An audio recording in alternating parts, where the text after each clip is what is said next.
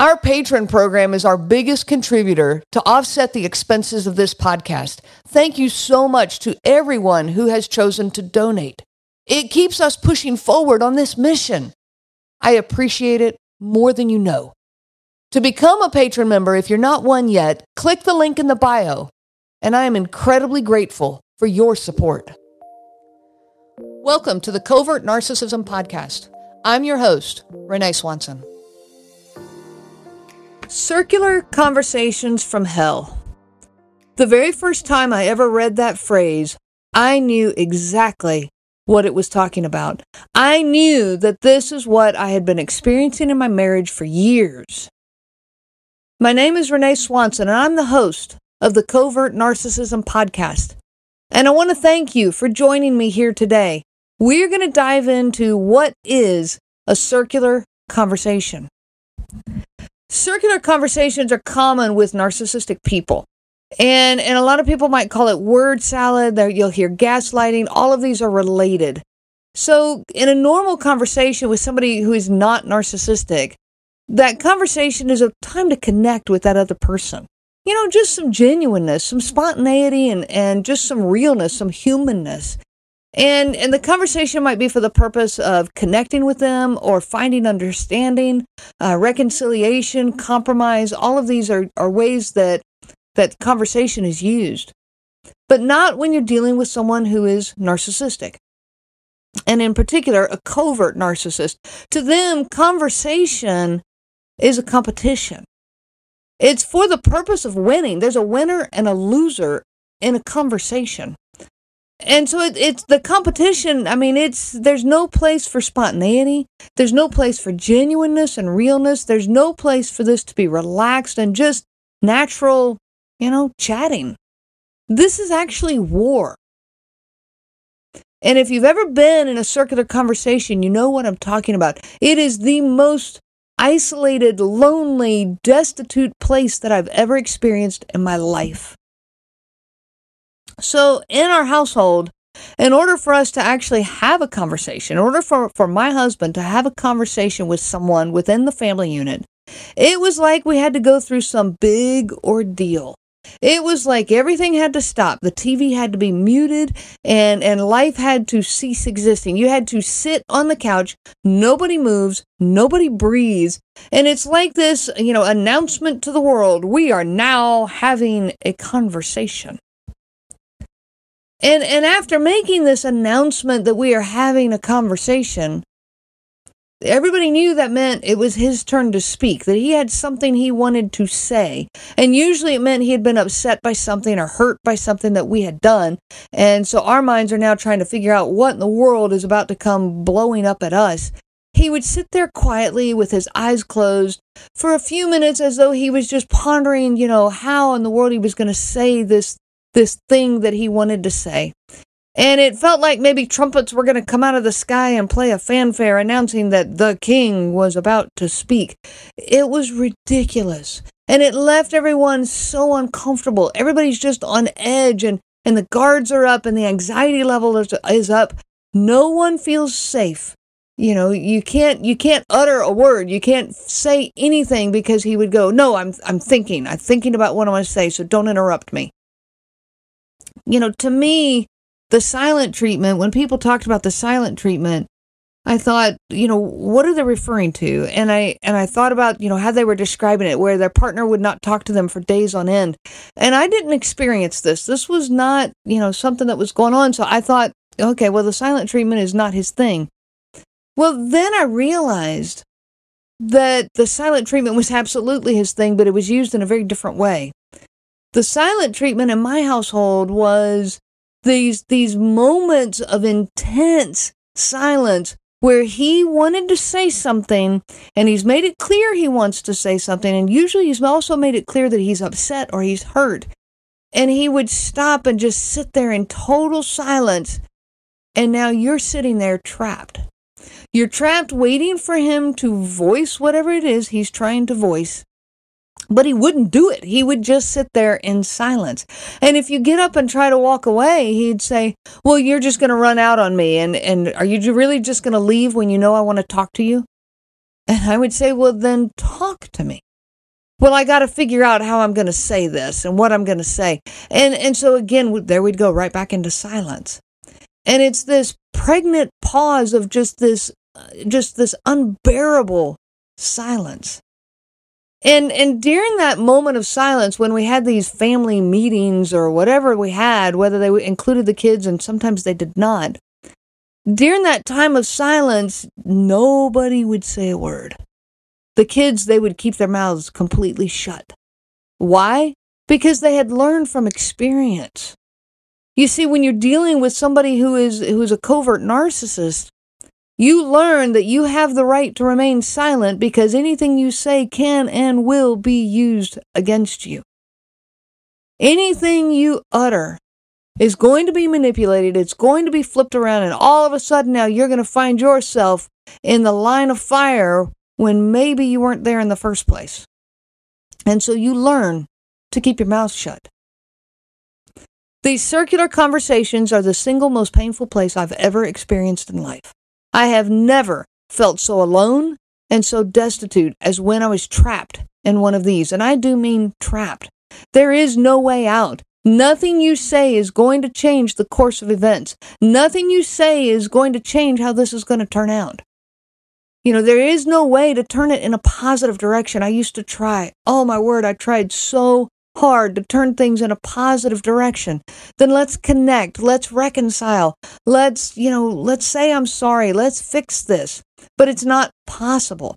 No matter what you say, the covert narcissist is going to turn everything around again and again, spinning forever in a bottomless pit of negativity. You are going to find yourself defending everything you've ever done, you've ever said, or you've ever even thought. You're defending a look you had or the way you breathed. You know, your guards are up and they're active. Spontaneity does not exist. Reconciliation does not exist. Even the normal give and take of a conversation does not exist. So I want to get into the signs of a circular conversation. And I have 8 signs. We're going to get into 3 of them today. And then in the very next episode, we're going to go through the rest of them.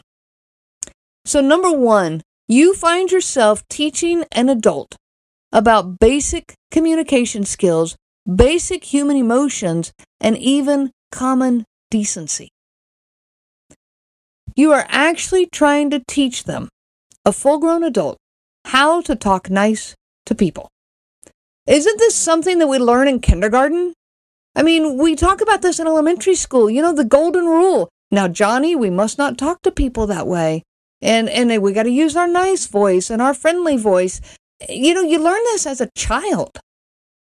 Healthy adults, they don't need to be taught what the golden rule is. But a narcissistic person, they seem to have missed those lessons entirely.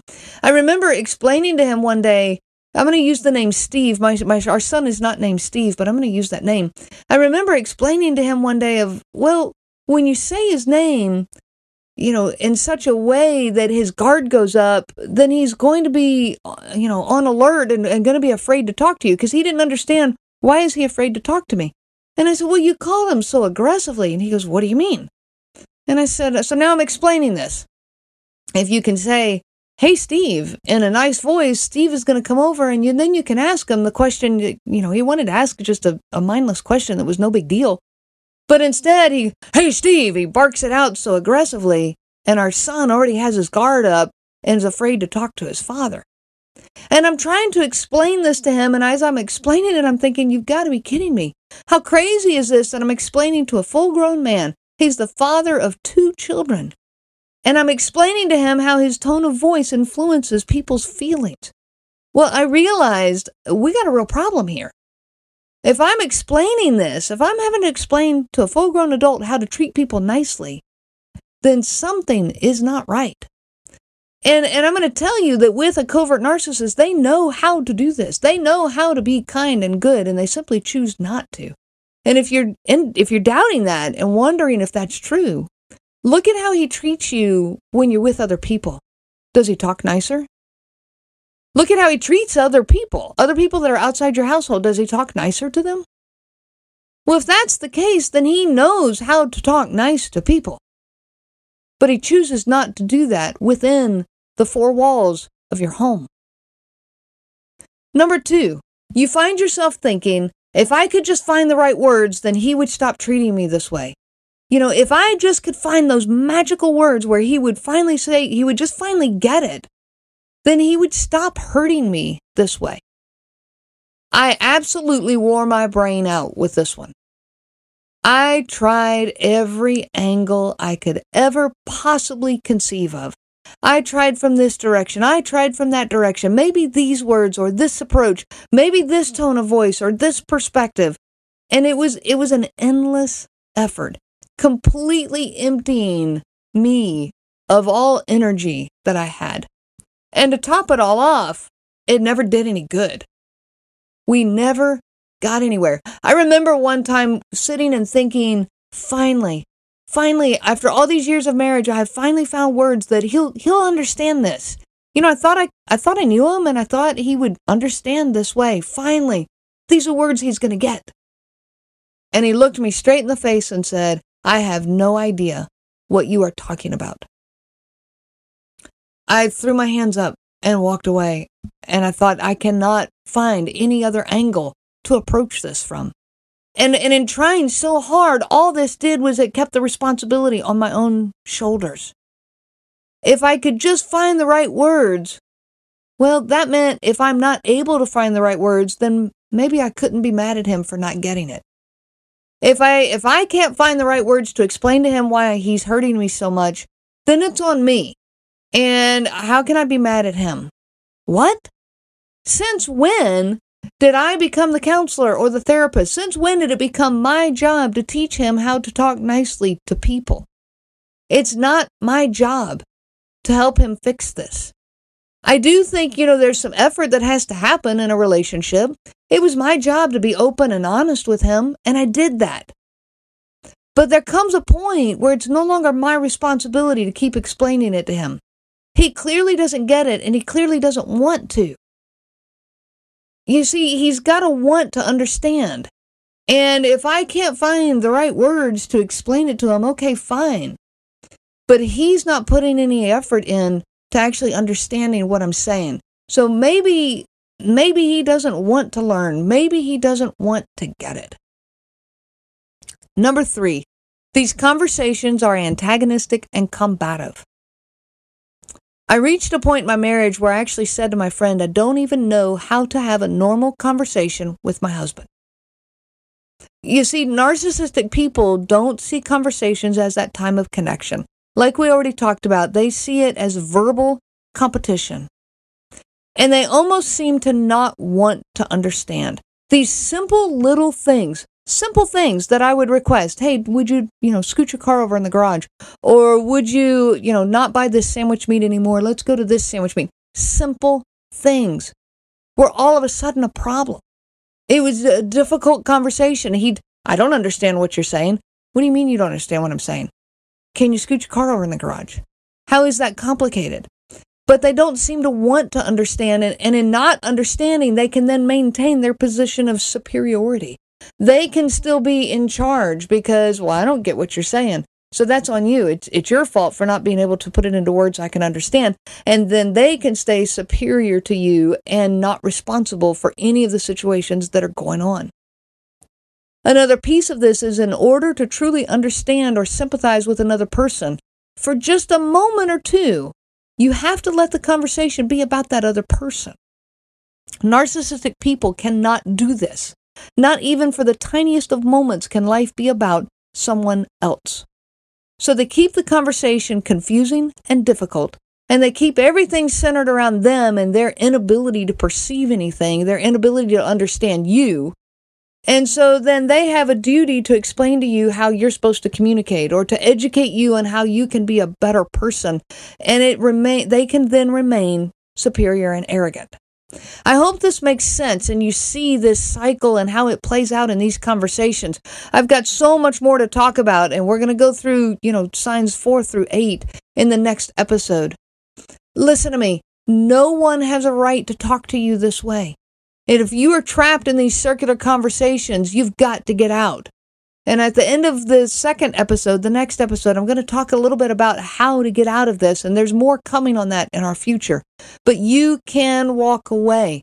Quit trying to find reconciliation with them. Quit trying to find that moment of understanding where both sides, just connect and understand. You're never going to find it with them. So quit trying. Do yourself that favor and simply walk away. No one has a right to treat you like this. You have been listening to the Covert Narcissism Podcast with your host, Renee Swanson. Be sure to check out our website at www.covertnarcissism.com. There you will find many resources just for you to help you on this journey. You can also reach out to me by email at Renee, RENEE, at cnglifecoaching.com. Those letters are CNG, as in Covert Narcissism Group. I do look forward to hearing from you. I wish you so much peace on your journey of healing.